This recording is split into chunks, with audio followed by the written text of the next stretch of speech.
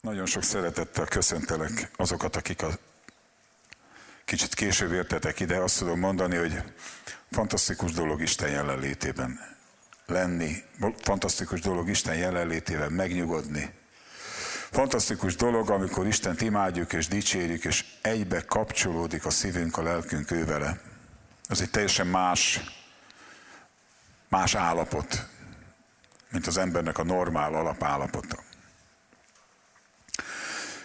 Mai üzenetemnek az a címe, hogy hogyan érvényesíthetjük azt, ami elvégeztetett, hogyan tudjuk birtokba venni azt, amiről Jézus kijelentette a kereszten, hogy elvégeztetett, befejeztetett, vége van, megvan, befejeztem, elvégeztem, rendben van, nincs mit hozzátenni, nincs mit elvenni, vége van, megcsináltam, elvégeztetett. Ugye a nagy kérdés az mindegyikünkben az, hogy ezt hogyan tudjuk mi, akik itt élünk a Földön, birtokba venni. Először is szeretném neked mondani, hogy Isten szeret téged. Istennek az az akarata, ezt jelenti ki Jézus Krisztusnak keresztáldozata, ezt jelenti ki a Szent Szellem, és ezt jelenti ki az Isten igéje. Istennek az az akarata, hogy te neked jól legyen dolgod. Szívedben, szellemedben, lelkedben, testedben, mindenedben élvezzed az Istennek a szeretetét, az Istennek a jóságát és a kegyelmét. Mindenki, aki ezzel ellentéteset állít Istenről, az hazudik. Isten minden képzeletet felül haladóan csodálatos és jó Isten, ő a világosságnak az atya, és minden tökéletes ajándék ő tőle száll le ide a földre. Az ige, amit szeretnék mutatni nektek, a Római levél 5. fejezetének a 17. verse, ez az alapige. Így szól ez az ige. Mert ha az egynek a bűnesete által uralkodott a halál, az egy az Ádámnak a bűne által, és minden emberre elhatott a halál, azt mondja Pál, sokkal inkább az életben uralkodnak Jézus Krisztus által azok, akik a kegyelem és az igazság ajándékának a bővölködésében részesültek. Tehát azt mondja itt Pál, hogy az nyilvánvaló, hogy a bűneset miatt a halál az minden emberre elhatott. De azt mondja Pál, hogy ebben az életben lehet uralkodni. Ebben az életben, Jézus Krisztusban, az ő győzelme által lehet uralkodni.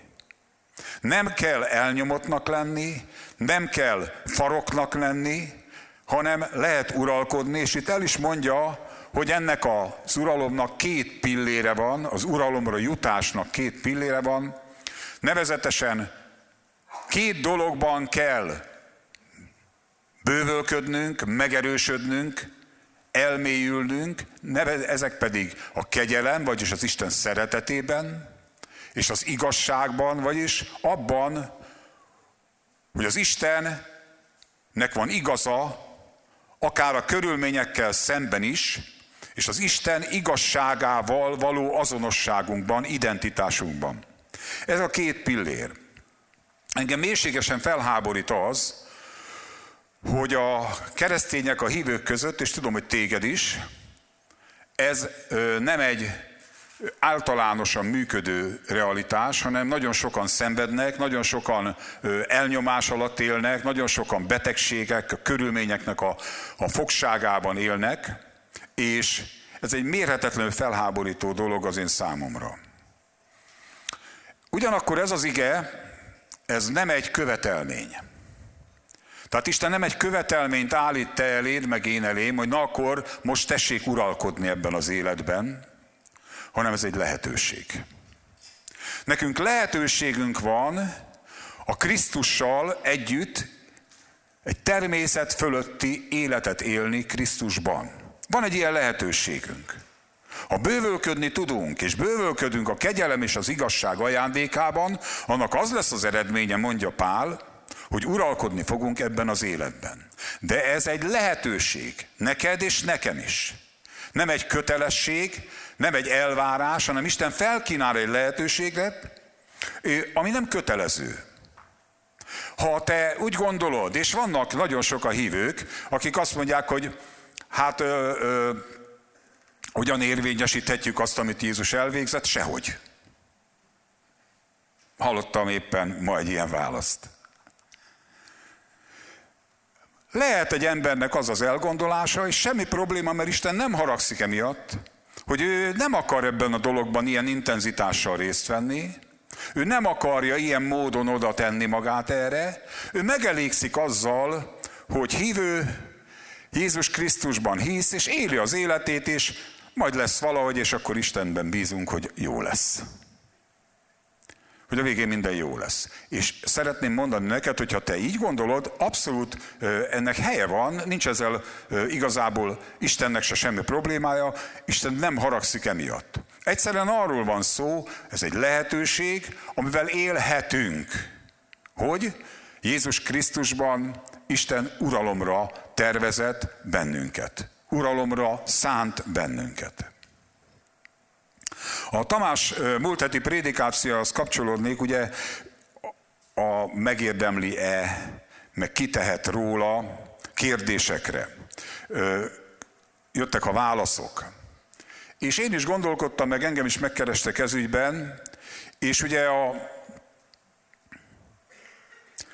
kérdés igazából nem az, hogy megérdemled-e. Emlékeztek, a Márk evangélium 9. fejezetében, a 22-23. versben le van írva, amikor oda megy az epilepsziás fiúnak az édesapja Jézushoz, és mondja, hogy gyakorta vetette őt tűzbe és vízbe is, hogy elveszítse már a fiát, a gonosz. De azt mondja Jézusnak, hogy ha valamit tehetsz, légy segítségül nekünk, könyörülj rajtunk. És Jézus a 23. versben azt mondja, hogy én tehetek-e valamit? Hogy én tudok-e valamit tenni ezért a gyermekért? Azt mondja Jézus, nem ez a kérdés, hanem az a kérdés, hogyha te hiszed, ha hiheted azt, ha te el tudod hinni azt, amit az Isten mond te neked, ami az Istennek a realitása, az Istennek az üzenete, az, hogy elvégeztetett, az, hogy Jézus Krisztusban megjelent, eljött, a miénk lett minden győzelem, minden áldás, minden élet, minden egészség, és mindent az Atya Jézus Krisztusban odaadott nekünk. Azt mondja Jézus, ha hiheted azt, ha el tudod hinni azt. Tehát nem az a kérdés, hogy ki érdemli meg ki nem. Ez úgy, ahogy a Tamás mondta, ez egy kimagyarázkodós dolog. A kérdés az, hogy mi hisszük-e. A másik, az Efézus levél 2. fejezetében nem érdem szerint történik a megtartatásunk. Ez egy téves gondolkodás. Azt mondja az Efézus 2.8, hogy kegyelemből tartatunk meg. Hitáltal. És ez nem tőlünk van. Ez az Istennek az ajándéka. Vagy hogyha tovább megyünk. Emlékeztek, amikor a Tamás is beszélt róla, a János evangéliumának a 9. fejezetében ott hozzák a vakon születettet, és kérdezik, na akkor ki tehet róla? Ki vétkezett? Ez, vagy az apja, nagyapja, ükapja? Miért van ez vele?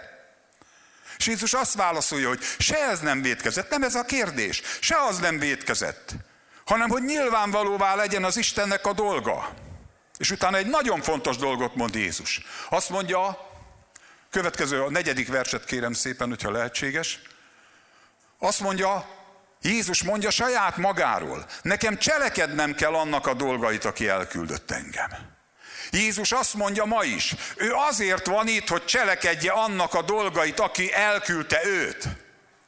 Jézus azért tette meg a megváltást, azért halt meg a kereszten, hogy szemernyi kétséged ne leheljen afelől, hogy Isten szeret téged, hogy Istennek fontos vagy, hogy Isten elfogadott téged, hogy Isten megváltott, hogy olyan drága árat fizetett érted, aminél nincs nagyobb, ami a te értékedet mérhetetlenül, meg az enyémet is felbecsülte, felértékelte.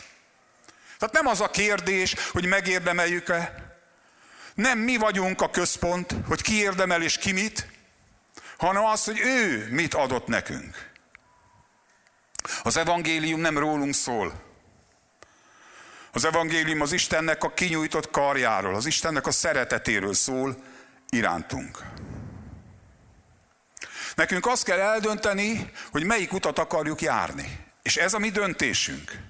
El kell döntenünk, hogy hitben akarunk járni, a hitnek az útján akarunk járni, vagy pedig el kell döntenünk, és jogunk van eldönteni azt, hogy a magam útján járok. Nézhetek saját magamra, a saját teljesítményemre, a saját körülményeimre, a saját nehézségeimre, bajaimra, az érdemeimre, a teljesítményemre nézhetek, de választhatom azt, és ez a jó választás, ez a hitnek a választása, hogy élek többé nem én, hanem él bennem a Krisztus. Hogy a Krisztusnak a teljesítménye, a Krisztusnak az érdeme, az ő érdeme nem azért, amit én cselekedtem, hanem önmagában az ő kegyelme miatt érvényes rám, mert hiszek ő benne. És ez, ami teljesítményorientált agyunknak egy balhé, egy botrány. Hogy én nekem nem kell semmit tennem, csak el kell fogadnom, ez botrány. Pedig így van. Amikor Krisztusra nézünk, akkor meglátjuk a hűséges ígérettevőt. Amikor magunkra nézünk, így összemegyünk. Mert alkalmatlanok vagyunk, mert méltatlanok vagyunk, mert igyekszünk, de úgysem megy úgy, ahogy mennie kéne. Az Isten szentségéhez képest még a legkülönbek is. Pál azt mondja, hogy nincsen igazságom. Tudom, hogy nincs igazságom a törvény cselekedetei által. Hanem van igazságom a Jézus Krisztusba vetett hit által. Pál nem volt egy extrán rossz hívő, elég jó hívő volt. Ő írta a fél új szövetséget. És azt mondja magáról, hogy nincs igazságom a cselekedeteim által, hanem az én igazságom a Jézus Krisztusba vetett hitem által van. És utána Pál kihúzza magát, azt mondja, úgy, hogy ördög, lekophatsz. Mert az az igazság, ami Jézus Krisztusban az enyém, ahhoz te nem nyúlsz hozzá. Nem tudsz hozzányúlni. Nekem nincs, de így van. Nincs, de mégis van. Haha. No, menjünk vissza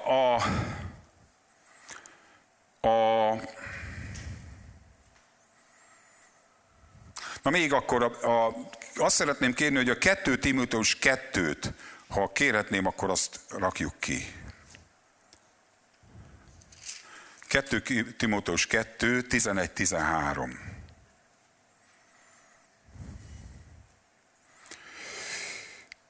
Hol van? Itt van.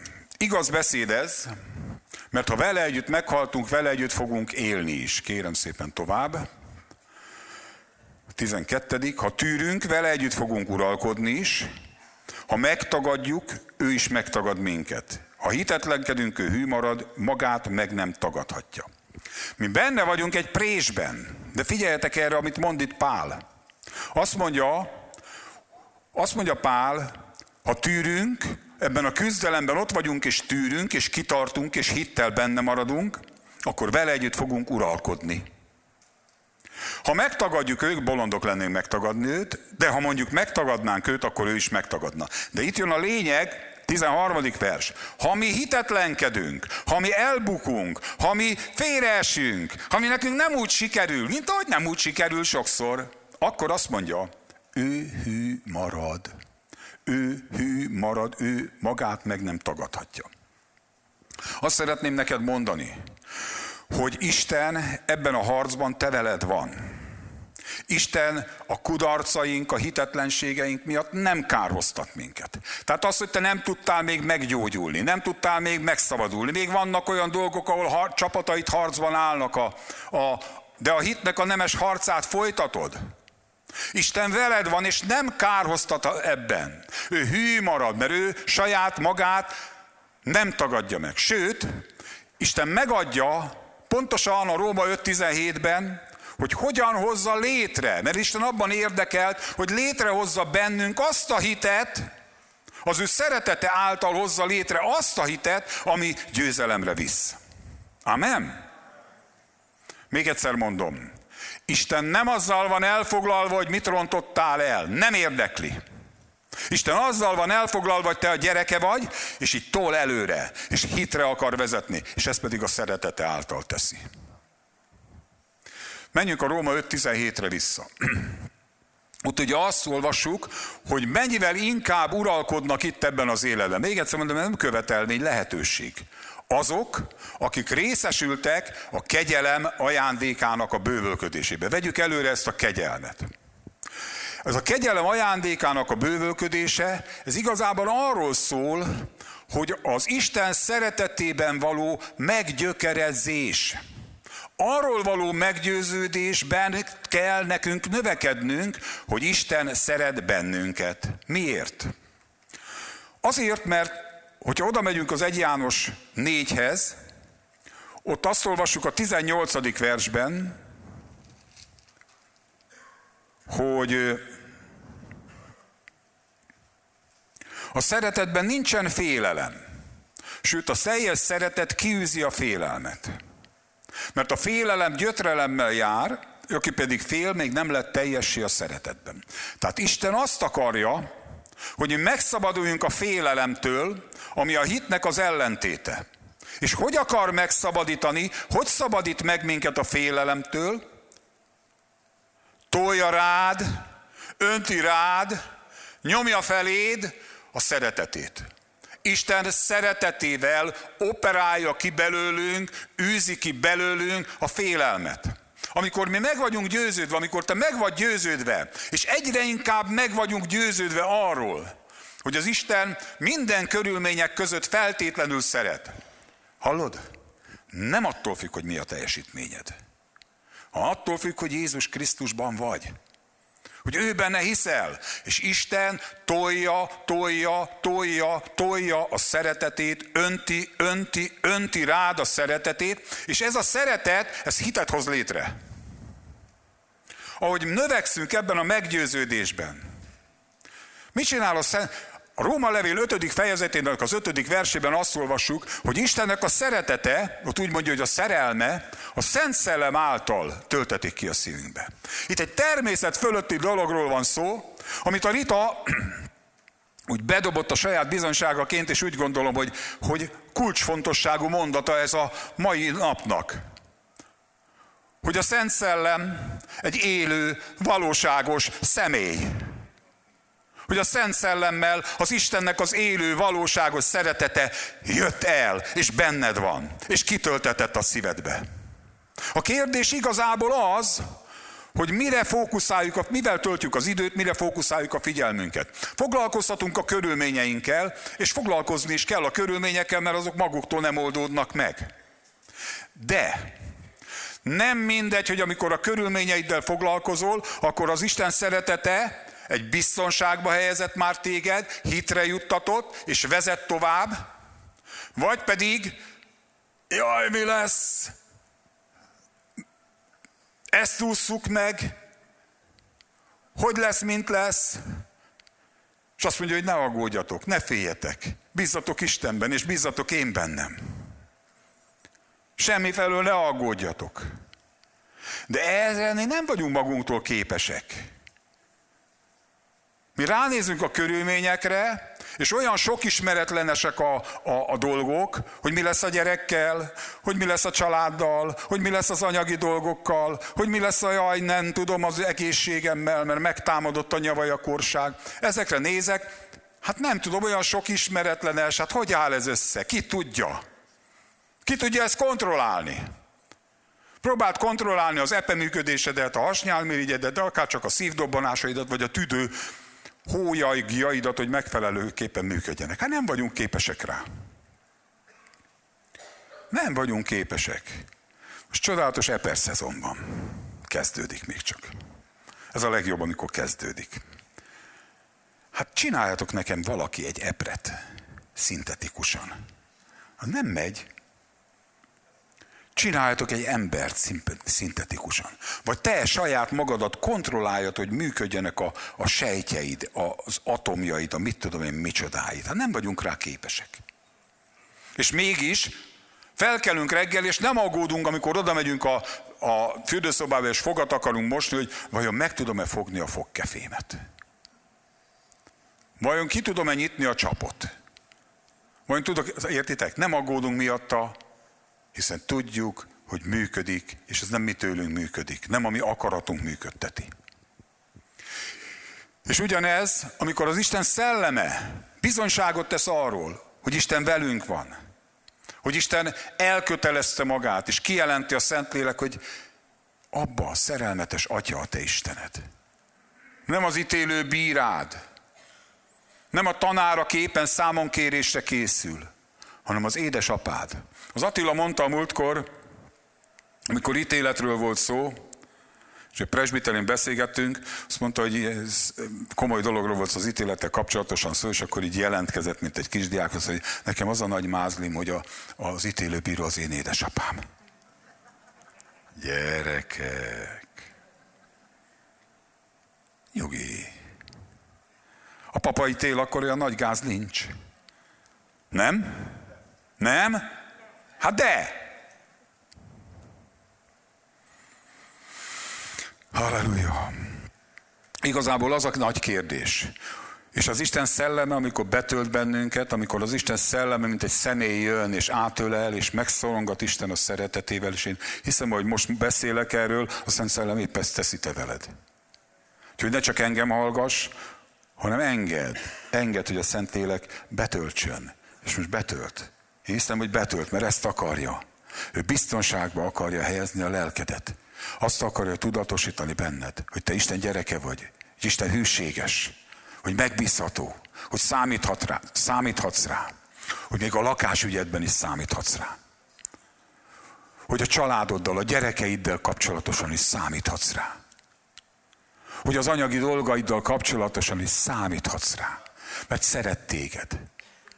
És Isten ebbe a szeretetbe akar bennünket belegyökeresztetni. És azt mondja a Róma 5.17, hogy amikor részesülünk a kegyelem ajándékának a bővölködésében, magyarul minél inkább együtt vagyunk, betöltve, Isten szellemével együtt éljük az életünket, annál nyilvánvalóbbá, annál inkább az életérzésünk részévé válik az, hogy Isten szeret és hűséges és megbízható. Ahogy növekedünk a Krisztusnak a megismerésében.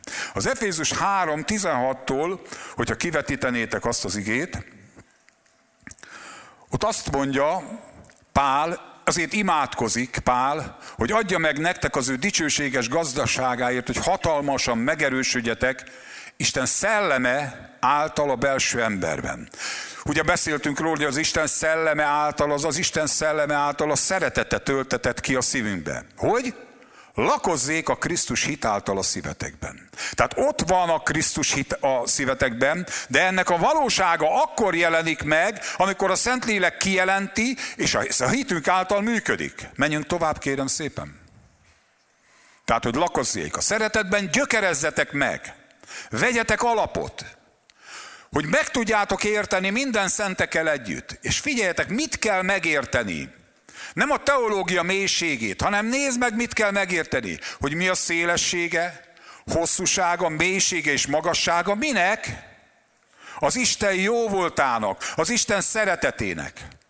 Engem most a múlt héten egyszerűen ráirányította a figyelmemet a Szentlélek arra, hogy ahogyan, mondja az egyik helyen az ige, csak most nem tudom melyik versben van, majd mindjárt Tamás megmondja, hogy ahogy úgy tudunk növekedni az Isten kegyelmében, úgy tudunk növekedni, hogy a Jézus Krisztus megismerésében, ahogy növekszünk. Na, hol van? Dehogy ebben van, dehogy ebben. Majd eszedbe jut. Én hiszem. Hogy? Nem. Amikor a Jézus Krisztusnak a megismerésében növekszünk. Tehát úgy, és elkezdte nekem mutatni a Szentlélek, hogy kicsoda Jézus. És úgy általában persze tudjuk, de hogy ő a pásztorod. És mit csinál a pásztor? Terelget. Ő a gyógyítód. És mit csinál a gyógyító? Hát meggyógyít. És ő a világosság. És mit csinál a világosság? Belevilágít a sötétségbe. Ő benne. Az ő megismerésében növekszünk. Ahogy az ő szeretetében növekszünk. És menjünk tovább még az Efézusi levélnek a következő versére, a 3. fejezetben. Hogy megismerjétek a Krisztusnak minden ismeretet felülhaló szeretetét, és így teljesedtek be az Istennek egész teljességéig. Ennyire nagyon fontos ez a úgymond primitív, banális, meg nem tudom milyen lebecsült igazság, hogy Isten a szeretetével operál bennünket. Tehát lehet erre azt mondani, hogy miért nem a karizmájával, meg miért nem ezzel. Azért, mert az Isten szeretete azt a hitet hozza létre bennünk, hogy ő megbízható, hogy ő jó, hogy számíthatok rá, hogy az ígéreteiben ő hűséges. Ez a hitünk alapja, hogy meggyökerezünk az Isten szeretetében. Ezért mondja Róma 5.17-ben, hogy uralkodnak itt ebben az életben, akik részesültek a kegyelem ajándékának a bővölködésében. És a 2 Korintus 3-ban, a 17-18. versben pedig a következőt olvassuk. Ahol pedig az Úr a Szent Szellem, tehát ahol az Istennek a szeretete ilyen mértékben ott van, a Szent Szellem által, ahol az Úr a Szent Szellem, ott mi van? Ott szabadság van. Menjünk tovább. Mi pedig az Úrnak a dicsőségét mindannyian fedetlen arccal szemléljük. Így amikor benne vagyunk az Isten szeretetében, jelenlétében. És közben az ő ábrázatára elváltozunk. Közben, ahogy ebben a szeretetben fürdünk, ahogy növekszünk ebben a kegyelemben, ebben a szeretetben, dicsőségről dicsőségre, mégpedig az Úrnak a szelleme által. Tehát a szeretet ezt végzi el, az Isten szelleme ezt végzi el, hogy Krisztusra változtat át bennünket, az érzéseinket, a gondolatainkat. Érdemes Isten jelenlétében lenni? Üzletileg kérdezem. Érdemes vagy nem érdemes? Érdemes. Mert jó. Hát jó volt dicsérni az Urat, és fürdeni a jelenlétében, jó. Nekem a múlt hét előtti héten itt az Isten tiszteleten szólt a Szentlélek, és azt mondta, hogy kezdjél el újból többet dicsérni, énekelni, mert több időt tölteni velem. Szólt nekem a Szentlélek, hogy tessék visszamenni.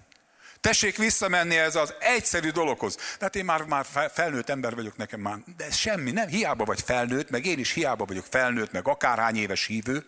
Az Isten jelenlétében való lakozás egyszerűen felbecsülhetetlenül nagyszerű és csodálatos és gyönyörűséges, jó és megkerülhetetlen. Ha visszamegyünk a Róma 5.17-hez, a következő, a másik oszlop, amit mond Pál apostol, hogy uralkodnak itt ebben az életben azok, akik részesültek, ugye a kegyelem, és az igazság vagy a megigazulás ajándékának a bővölködésében. Most hogyan tudunk az igazságban bővölködni? Ez is egy ajándék. A megigazultság ajándékában hogyan tudunk bővölködni? Én úgy gondolom, hogy itt nem egyszerűen az ismeretnek az igazságáról van szó, hanem az igazságnak a megismerése, az szintén egy személyes dolog, a megismert, a kijelentett és a személyessé vált igazságnak az ismerete az, ami uralkodásra emel. Még egyszer mondom.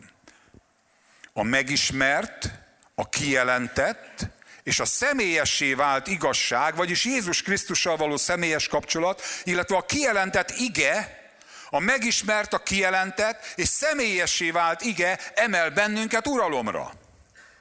Amen. Hát ezt látom, most nem teljesen tiszta.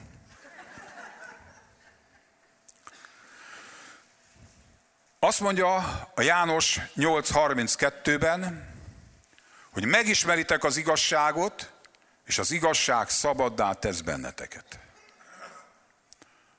Ott volt, csak mire én megfordultam, már is tüntették. Megismeritek az igazságot, és az igazság szabaddá tesz bennünket. És a 36. versben pedig azt mondja, hogy azért, ha fiú megszabadít titeket, egyébként fantasztikus a Tofi. Meg a Dávid, azt hiszem most ketten is dolgoznak, de fantasztikus dolog ez. Nagyon hálás vagyok Istennek, mert úgy gondolom, hogy ha mondjuk és látjuk is, ez nagyon hatékony. Tehát azért, ha a fiú megszabadít titeket, akkor valósággal szabadok vagytok. Tehát az igazság részben egyik részt legfőképpen Jézus Krisztus maga. És az igazság másik részben az, amit ő elvégzett, az, amit az Isten igéje mond Jézussal és veled kapcsolatosan. Ez az igazság. És ebben a János 8-ban le van írva a 44. versben, ami ellenségünkről, az ördögről egy nagyon lényeges kijelentés. Itt van. Ez nem ti rátok vonatkozik, hogy ti az ördög atyától valók vagytok. Hanem utána következik, azt mondja az ördögről Jézus maga, hogy emberölő volt kezdettől fogva. Tehát egy mocskos gyilkos. Nem állott meg az igazságban, nincs ő benne igazság, mikor hazugságot szól, a sajátjából szól, mert hazug, és a hazugság atya. Az ördögről 2 dolgot állít itt Jézus. Az egyik az, hogy gyilkos, embergyilkos, azon dolgozik, hogy elpusztítsa az embert. A másik pedig, hogy hazug, és a hazugságnak az atya. Az ördögnek az a munkája, hogy állandóan kontrázza, állandóan megkérdőjelezi, állandóan ellentéteset állít azzal, amit Isten igéje mond. Amit Isten igéje mond, azzal ő szembeállít mindenféle, úgymond tényeket, körülményeket, dolgokat. És nekünk ebben a helyzetben az igazság mellé kell állnunk. És mondhatod, hát majd az Isten átalakítja a körülményeket, akkor hiszek. Mondhatod? Mondhatod. Ha majd hiszem, ha látom, csak ez nem az a hit, amiről Jézus beszél. Tehát az ördög, az embergyilkos, a hazugságnak az atya, ő folyamatosan meg akarja kontrázni azt, amit az Isten igéje mond Jézusról, és amit az Isten igéje mond te rólad. Nézzük meg, miket mond. A Kolossé levél 2. fejezetének a 13. versét, mert ezt olvassuk. Titeket, akik halottak voltatok, tehát ezt rólunk mondja, a bűnökben, a ti testeteknek a körülmetéletlenségében, megelevenített együtt ő vele, hogyan elevenített együtt ő vele, hogy megbocsájtotta minden bűnünket. Meg vannak bocsájtva a bűneink? Na, meg vagy nem? Iszonyatosan fontos. Menjünk tovább. A 14. vers, azt hiszem. Azáltal, tehát eltörölte a bűnöket. A zsidó levélben azt is mondja, hogy Jézus eltörölte a bűnöket. A vére eltörölte, megsemmisítette a bűnöket. Isten nem hajlandó a bűneiddel foglalkozni, ha te Krisztusban vagy. A kérdés, hogy te mivel akarsz foglalkozni, a bűneiddel, vagy azzal, hogy ki vagy Krisztusban. És meg vannak bocsájtva a bűneid. Kérlek, tedd vissza. Azáltal, hogy eltörölte a parancsolatunkból ellenünk szóló kézírást, ami ellenünkre volt nekünk, eltette az útból és odaszegezte a keresztfára. Tehát Jézus a kereszten megsemmisítette a bűnt, és eltörölte a vádiratot is. Ha nincs vádirat, akkor nincs a károsztatásnak alapja. Akkor nincs ítélet, ha nincs vádirat, nem lehet perbe fogni valakit. Értitek? Mi mégis azzal vagyunk elfoglalva nagyon sokat, hogy hát most nem tudom, mi lesz. Mert az ördög állandóan azt hazudja, hogy ne lenne bűnöd, hát most is mit csináltál? Már megint nem figyelsz oda. A legfőbb bűn. Ha még aztán elalszol, mondja az Ervin. Sokan sokféleképpen vétkezünk, mondja Jakab apostol. Aki a nyelvével nem vétkezik, az tökéletes ember. De itt most azt szeretném mondani neked, nem azért vannak eltörölve a bűneid, mert mindent jól csinálsz, hanem azért vannak eltörölve a bűneid, mert hiszel Jézus Krisztusban. Megigazultunk hitáltal. Békességünk van az Atyával, Jézus Krisztus. Hát ezek alapok. De drágáim, ezekben az alapokban dőlünk meg állandóan, mert azt érezzük, hogy nem vagyunk alkalmasak, nem vagyunk méltók, nem érdemeljük meg, és Istent nem érdekli, hogy megérdemled vagy nem. Krisztusban érdemes vagy, érdemes művész. Kossuth Díjas érdemes művész Krisztusban. Örök élettel megkoronázva. Menjünk tovább a Kolossé levélben, mert még izgalmasabb jön itt. Tehát eltörölte a vádiratot, odaszegezte a keresztre, és ezáltal Jézus lefegyverezte az ördögöt. Lefegyverezte a fejedelemségeket, hatalmasságokat, őket bátran mutogatta, diadalt vett rajtuk. Most kérlek, hogy próbálj nyitott lenni a szívedben. Jézus legyőzte az ellenségünket, az ördögöt. Le van győzve, diadalmenetet tartott fölötte. Lefegyverezte, elvette a vádiratot, neki nincs jogosultsága téged nyegtetni. Nem jogosult arra, hogy megverjen bármivel. Nincs jogosultsága. Ő egy illetéktelen, rosszindulatú, betolakodó. Egy mocskos tróger, aki teljesen ellentétesen az isteni joggal megtámadta az Istennek a gyerekét.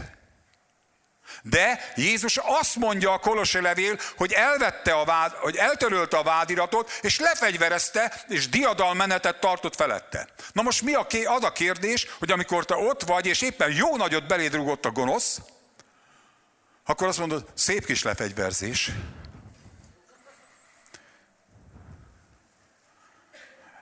Lehet, hogy nem is igaz, amit a Kolossé levél mond, az Isten igéje. Lehet, hogy nem is igaz ezek szerint az, amit Jézus elvégzett, hiszen ha ez így lenne, akkor én nekem folyamatos diadalmenetbe kéne mennem, mint Vera Muhina. Gyengébbek kedvéért, vagy fiatalabbak kedvéért Vera Muhina, az a szovjet filmnek, a Moszfilmnek volt az az izéje. És nem megyünk folyamatosan diadalmenetben. És kérdezték tőlem, hogy akkor miért van ez? Edzőpartner. Isten diadalra akar vezetni. És ebben a harcban ő győzött, és az Isten arra akar minket rávezetni, hogy az Isten szeretetével betelve, bízva az ő igéjében, kijelentsük akkor is, amikor ő éppen marha nagyot rúgott beléd, hogy akkor is én Krisztusban, te feletted vagyok, te le vagy fegyverezve, nincs jogod az életemhez, takarodjál, hagyj el, megügy maguk. Egyébként Jézus is így csinálta. A pusztában ő is úgy állt ellene az ördögnek, hogy azt mondta, hogy meg van írva. Nem azt mondta, hogy Isten fia vagyok, takarodj. Hivatkoznia kellett arra, hogy meg van írva, hogy nem csak kenyérrel él az ember. Hivatkoznia kellett arra, hogy az Urat, a te Istenedet imád, és csak ő neki szolgálj. Hivatkoznia kellett a megírt, az Isten igéjére. Az igazságban kellett Jézusnak erősnek lennie. Ott a pusztában. Így tudott ellenállni az ördögnek. A hazugság atyjának. A 2 Korintus 5:21-ben a következőt olvassuk. Én most abba bízom nagy hittel, hogy már is ott lesz a képernyőn. Ez is jó. Nincsen azért immár semmiféle károsztatásuk azoknak, akik Krisztus Jézusban vannak, akik nem test szerint járnak, hanem szellem szerint. Egyszerűen nincs károsztató ítélet, mert nincs vádirat. Most kérem szépen, tegyük ki ezt a 2 Korintus 5:21-et. Na most, ebből szeretném megkérdezni, hogy te mi vagy? Ki vagy? Mi vagy? Isten igazsága vagy.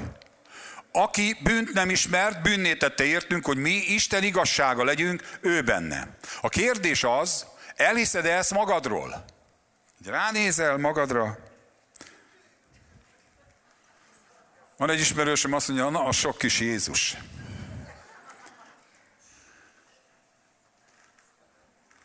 Te, tudom, hogy nehezen hiszed el, te Isten igazsága vagy Krisztusban. Isten igazsága vagy, mert ő bűnné lett azért, hogy te Isten igazsága legyél. A Krisztusban. A Galata levél 3. fejezetének a 13.-14. versében azt mondja, hogy Krisztus váltott meg minket a törvény átkából, ő átokká lett. Tehát bűnné lett, átokká lett, hogy mi az Ábrahám áldásának örökösei legyünk. Helycsere, szerepcsere történt. Ő bűnné lett, te Isten én és te Isten igazsága lettünk. Ő átokká lett, és te áldott vagy. Jó, de áldott vagyok, akkor miért ilyen az egész most, akkor hogy van ez? Ha áldott vagyok, akkor miért ilyen nehezen megy, ez nem áldás.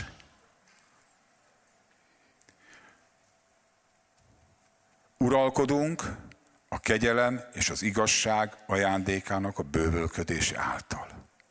A tróger mindig azt akarja bebizonyítani, a hazugság atya, hogy te nem vagy áldott. Hogy te nem vagy igaz. És nekünk ezekben a helyzetekben derül ki, és erről mondja Jakab apostol, meg Péter apostol, 2 igét összemosnék, hoznék, hogy teljes örömnek tartsátok, atyám, fiaim, mikor különböző kísértésekben, próbatételekben vagytok. Mert a ti kipróbált hitetek minden tűzben megpróbált aranynál értékesebb lesz. És hit és békességes tűrés által, mondja a zsidó levél, örököljük az ígéretet. Hit és békességes tűrés által az Isten akaratát cselekedve örököljük az ígéretet. Kapjuk a muníciót a Szent Szellemtől, az Isten szeretetéből. Ez az Isten bevetett bizodalmunkat, szeretete megerősíti, hitre vezet. És akkor vesszük az Isten igéjét, mert abban meggyökerezünk az igazságban, és gyakoroljuk magunkat az igazságban, és szívvel hiszünk az igazságban, és ahogy a Róma 10-ben mondja, szánkkal megvalljuk ezt az igazságot, és így ellene állunk a hazugság atyának, és az van megérve, hogy álljatok ellene, és elfut tőletek. Ez munka. Ez egy életforma.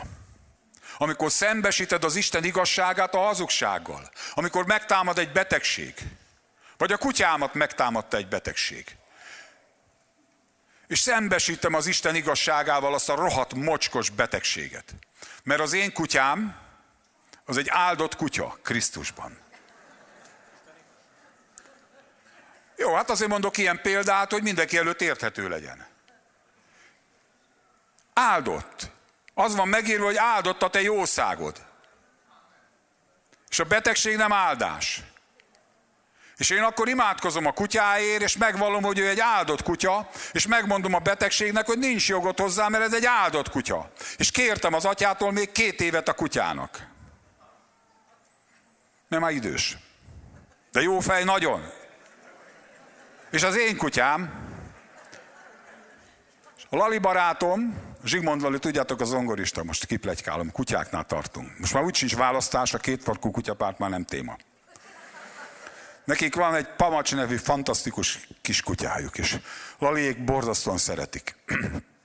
Nagyon szeretik a Pamacsot. És a Pamacsnak mindenféle gátsér, meg minden volt, az egész gyülekezet már versenyt imádkozott a Pamacsér. Laliék 3 napig böjtöltek a Pamacsér, majd jön, akkor kérdezzétek meg. És a Pamacs azt mondta, a Lali azt mondta, hogy azt mondta neki az Úr, hogy nem bírok veled, Lali. Nem bírok veled, Lali. Megadom, amit kértél. És tényleg a kutya teljesen rendben van. Már el akarták az orvosok altattatni, aztán találtak egy már mindegy, szóval teljesen rendben van. Megműtötték, teljesen rendben van a kutya. Az már egy Matuzsálem az a kutya.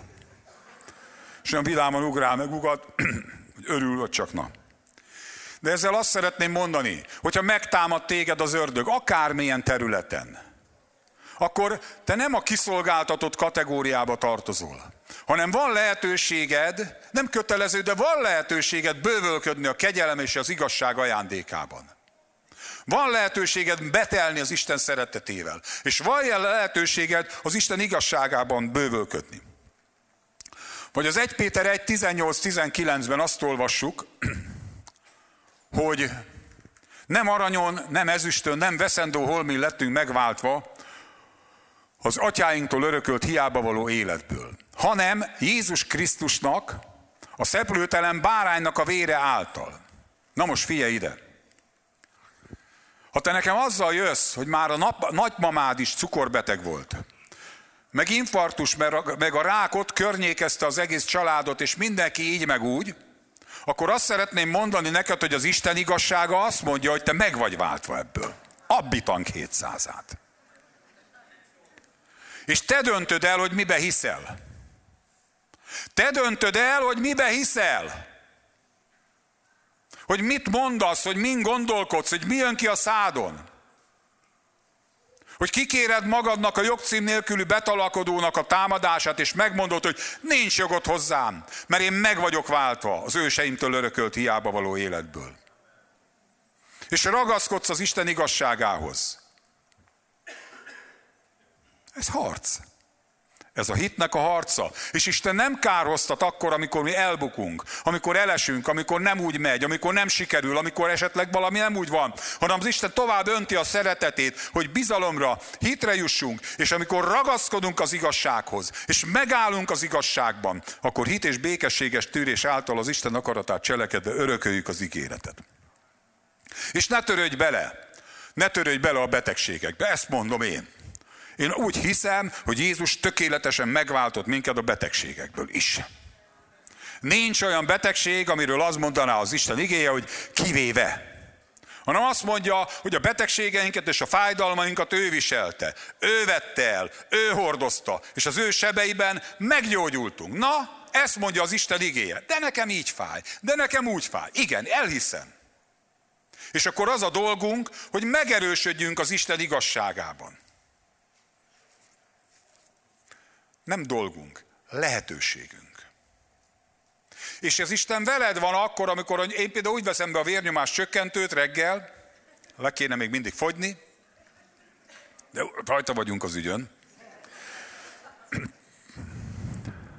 Már régóta. Mit akartok, 3 kilót fogytam már.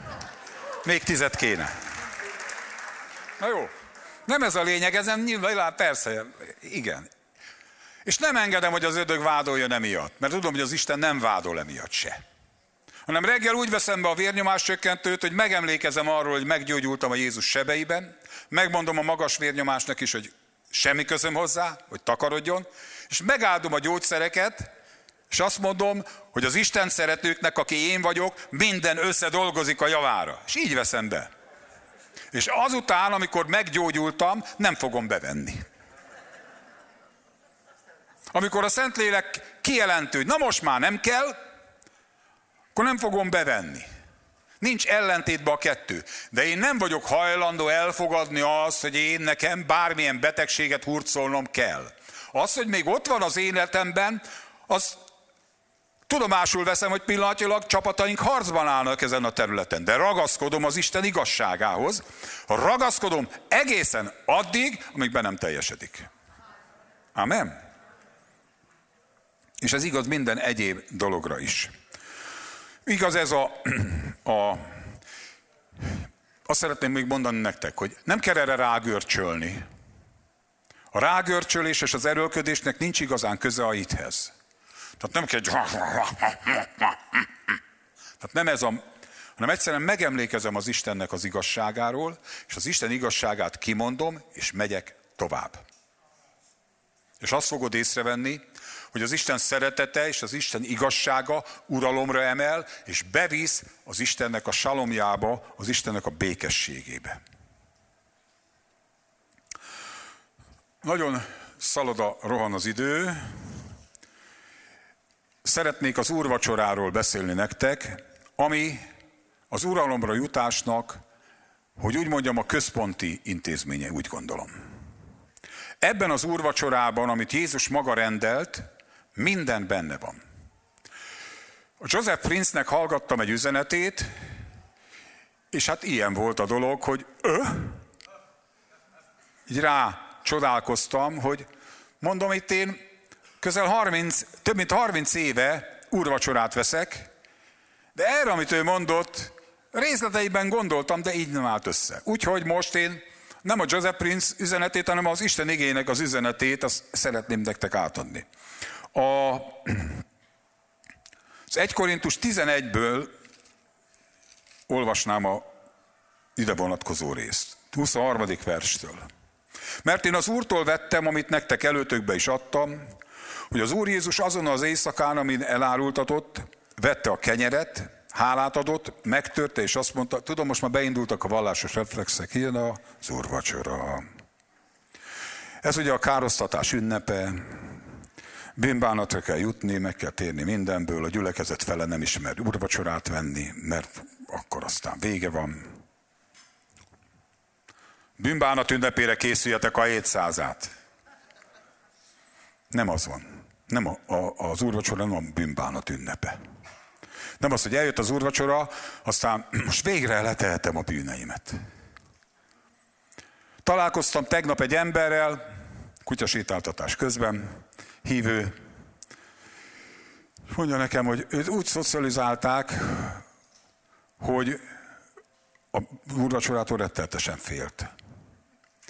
Mert olyankor minden bűnével le kellett számolni, a fél gyülekezet nem mert felállni az úrvacsorához.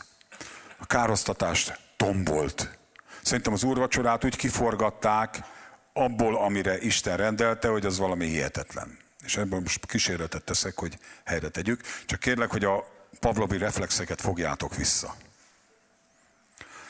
Tehát mi Úrtól vettem, amit nektek előtökbe is adtam, hogy az Úr Jézus azon az éjszakán, amikor elárultatott, vette a kenyeret, hálát adott, megtörte, és azt mondta, vegyétek és egyétek. Ez az én testem, amit ti érettetek, megtöretik, ezt cselekedjétek az én emlékezetemre.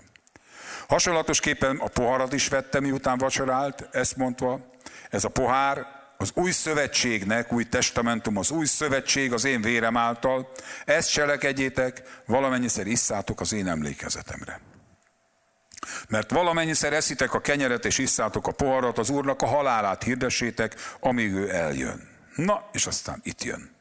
27. vers. Azért, aki méltatlanul eszi a kenyeret, vagy issza az Úrnak a poharát, vétkezik az Úr teste és vére ellen. Próbálja meg azért az ember magát, és úgy egyék abból a kenyérből, és úgy igyék abból a pohárból. Mert aki méltatlanul eszik, az is iszik, ítéletet eszik és iszik magának, mivel hogy nem becsüli meg az Úrnak a testét. Ezért van ti köztetek sok erőtlen, beteg és alusznak sokan. Úgyhogy a dolgozók arra jutottak, hogy jobb nem venni az úrvacsorát, mert ezért a méltatlan evés és ivás miatt betegek alusznak és meghalnak a dolgozók. De itt nem erről van szó. Mit jelent az, hogy méltatlanul? Figyeljetek, ne engedjétek, a hazugság atya ezeken az igéken keresztül operált. Úgy szerintem olyan mértékben becsapta egy nagy csalással szinte az egész eklézsiát az ördög ebben az úrvacsora kérdésben, ami megdöbbentő. Ki a nyavaja az, aki méltó arra, hogy úrvacsorát vegyen? Ha a te teljesítményeden múlik, a bűntelenség, a szentség, meg a nem tudom mi fokot eléréseden múlik, na ki merne venni úrvacsorát a saját teljesítménye alapján? Senki. Nyilvánvaló, hogy Pál nem arról beszél, hogy aki dohányzik, az ne vegyen úrvacsorát. Vagy aki veszekedett a feleségével, ne vegyen úrvacsorát. Vagy aki nem tudom miféle bűnben él, ne vegyen úrvacsorát. Nem erre vonatkozik. A méltatlanul eszik vagy iszik, az nem erre vonatkozik, mert nem teszi, a cselekedeteink nem tesznek minket méltóvá, hanem mi tesz minket méltóvá és alkalmassá? A hitünk, Jézus Krisztusban való hitünk. Hát emberek, itt a liba hempereg. Hát egy agyrém. Hát nem mertek keresztények venni úrvacsorát, mert azt mondták, hát egy csomó bűnről nem is tudok. Mert a tudatlanság ideje, meg a titkos bűnök, hát érted, hát most mindenki dzsónás áldozás, így építették fel a rendszert. Évszázadokon át gyötörték a hívőket, de nem ez a legfontosabb, hogy gyötörték, mert nem tudsz méltóvá lenni. Mert én nem a hitem, nem a cselekedeteim szentsége által lettem méltóvá, hanem megigazultam hitáltal, és békességem van az Atyával Jézus Krisztusba vetett hitem miatt. Amen? Mire vonatkozik akkor ez a méltatlan dolog? Mondja tovább. Azt mondja, és sajnos a Károli rosszul fordítja. Azt mondja, hogy nem becsüli meg az Úrnak a testét. 29. vers. Nem azt mondja itt az eredetű, hogy nem becsüli meg, hanem azt mondja, hogy nem különbözteti meg az Úrnak a testét. Jézus Krisztusnak a teste valós, ugye a 10. fejezetben azt mondja a 10. fejezetnek a 16. verse, hogy a hálaadásnak pohara, amit megáldunk, a Krisztus vérével való közösségünk. A kenyér, amit megszegünk, a Krisztus testével való közösségünk. Tehát a kenyér, mikor megeszed ezt a kenyeret, a Krisztus testével lesz közösséged. Egy valóságos közösséged lesz a Krisztus testével. Én úgy hiszem, hogy a méltatlan, meg a meg nem különböztetés az arra vonatkozik, hogy hitetlenül, nem megfelelő hittel vesszük az Úrnak a testét, és az Úrnak a vérét, akkor az nem fog működni. És azt mondja ez a Joseph Prince, és én egyetértek vele, azt mondja, hogy ez az ige, amikor azt mondja, hogy azért betegek alszanak, és erőtlen beteg és alszanak sokan, ez arra vonatkozik, hogy azért, mert nem részesülnek a Krisztus testében és az új szövetségben levő áldásban, mert bűntudat alatt veszik, mert a bűnbánatnak az ünnepévé tették az úrvacsorát, ahelyett, hogy az Isten győztes szövetségének az örömünnepe lenne. Amikor eszed ezt a kenyeret, akkor minden átok, minden betegség, minden szegénység, el kell takarodni az életedből, mert ez a test te érted töretett meg. Azért töretett meg, hogy mindaz az áldás, amit a test megszerzett, a tiéd. Ebben az új, tökéletes szövetségben. És ez a vér, ez az oltalomnak, a szövetségnek a győztes vére, ami eltörölt minden bűnt. És amikor közösségünk van, akkor ebbe a szövetségbe kerülünk bele. Minden alkalommal, amikor úrvacsorát veszünk, ebbe a szövetségben erősítjük meg magunkat, és ez egy győztes szövetség. Győztes szövetség örömünnepe. Tehát amikor arról beszél, hogy méltatlanul, és nem becsüli meg, nem különbözteti meg, ez arra vonatkozik, úgy hiszem, hogy nem a hitünkkel ragadjuk meg azt a győztes szövetséget, amit Jézus a kereszten megszerzett. Még egyszer világosabb, igyekszem még jobban mondani. Amikor megeszed ezt a kenyeret, részesévé leszel Jézus testében megnyert győzelemnek. Amikor megiszod ezt a bort, részesévé leszel, egyé leszel a Jézus vére által létrehozott új szövetségnek. És a szövetség minden ígérete érvényes lesz a te életedben. Ez vonatkozik még az érettségizőkre is. Akik most fogtok érettségizni, kérlek, vegyétek úgy az úrvacsorát, hogy ez a szövetségnek a vére, és ez a szövetséges Isten veletek lesz az érettségiteken. És amikor iszod ezt a bort, akkor tudjad, hogy a szövetségben megerősíted magad. Amikor eszed a kenyeret, akkor tudjad, hogy ez a gyógyulás kenyere a te testednek. Szerintem itt Pál azt mondja, hogy azért betegek alszanak és erőtlenek sokan, mert nem ezzel a hittel veszik az úrvacsorát. Hanem úgy veszik az úrvacsorát, jaj, csak valahogy megússzuk. Nehogy véletlenül valami bűnt találjon az Úr bennem. Hát azért ez különbség, nem? A másik, hogy szakrálissá tették az úrvacsorát. Az csak ilyen nagy testvéreknek a szolgálata által megáldva működik. De ilyenről nincs szó. Te otthon a családodban veheted a kenyeret és a bort. Megáldod. És ezzel a hittel, hogy Jézus testével és vérével van közösséged, beerősítheted magad az új szövetségbe.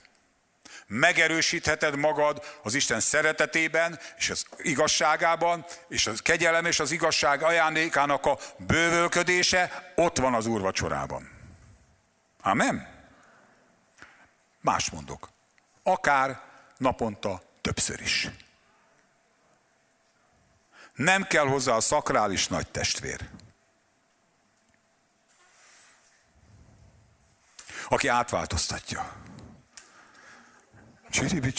Csiribicsi, Laudétur siotur. Nem kell átváltoztatni. Amikor hittel esszük, beesszük magunkat az új szövetségbe. Egy evéssel az Ádám kiette az embert az Évával együtt az Istennel való kapcsolatból, szövetségből. Jézus testének és a vérének a fogyasztása, az evés által visszaesszük magunkat az új szövetségre.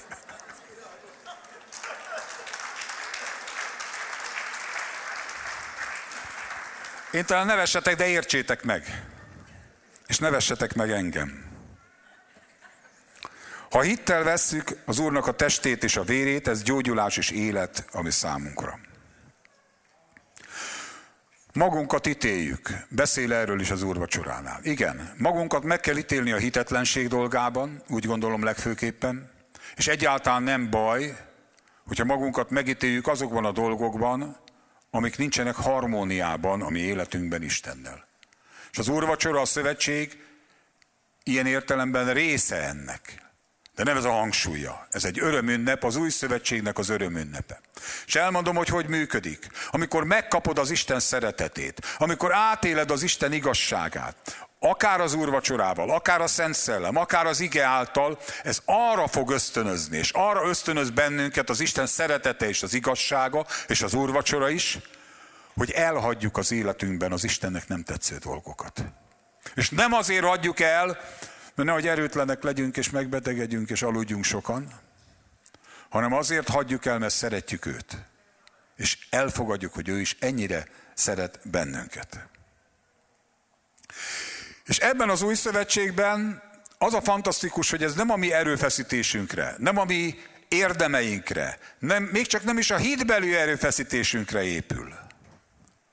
Nem arra épül.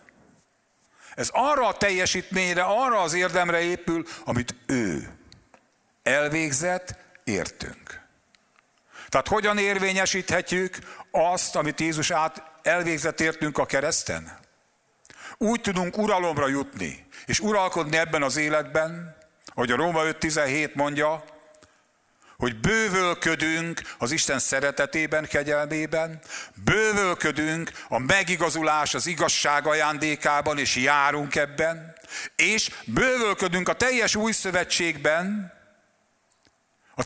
szövetségben, amit az úrvacsora által most át is veszünk.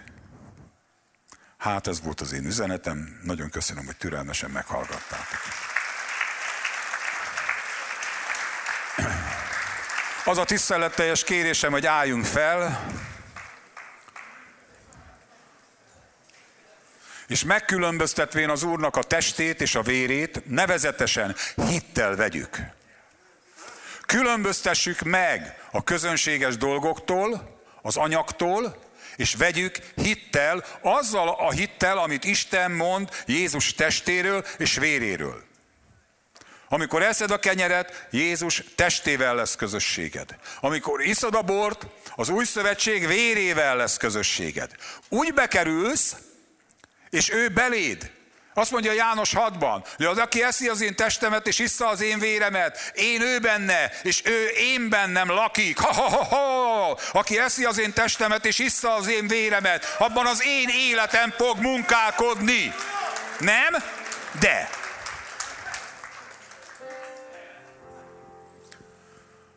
No jó, akkor egy megvallásba hívnálak benneteket. Mondjátok velem, nyilván aki szeretni akarja, és bocsássatok meg, én ilyenkor itt begerjedek, aztán elkezdek néha kiabálni, és tudom, hogy ez nem helyes. Különösen a családom mindig mondja, hogy ne ordíts. Kérlek, mondjátok velem, mennyei atyám, szeretlek téged. És ami még fontosabb, tudom, hogy te is szeretsz engem.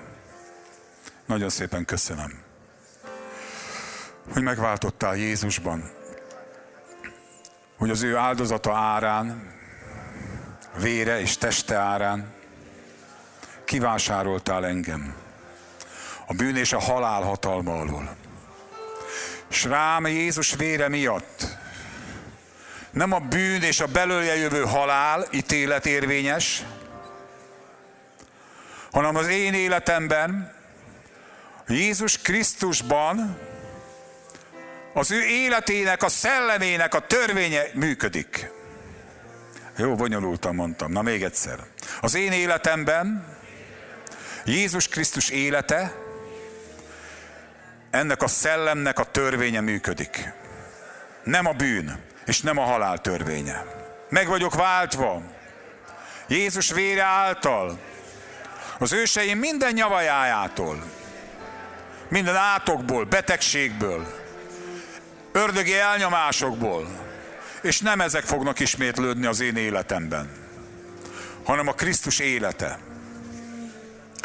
Én Jézus sebeiben meggyógyultam. Ez az igazság.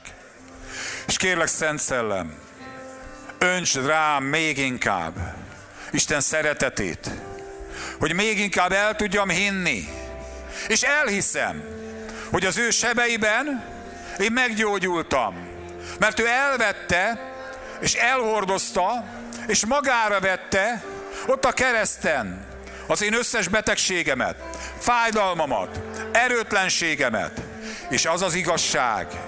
És Szent Szellem, erről teszel bizonyságot, hogy a Jézus sebeiben én meggyógyultam.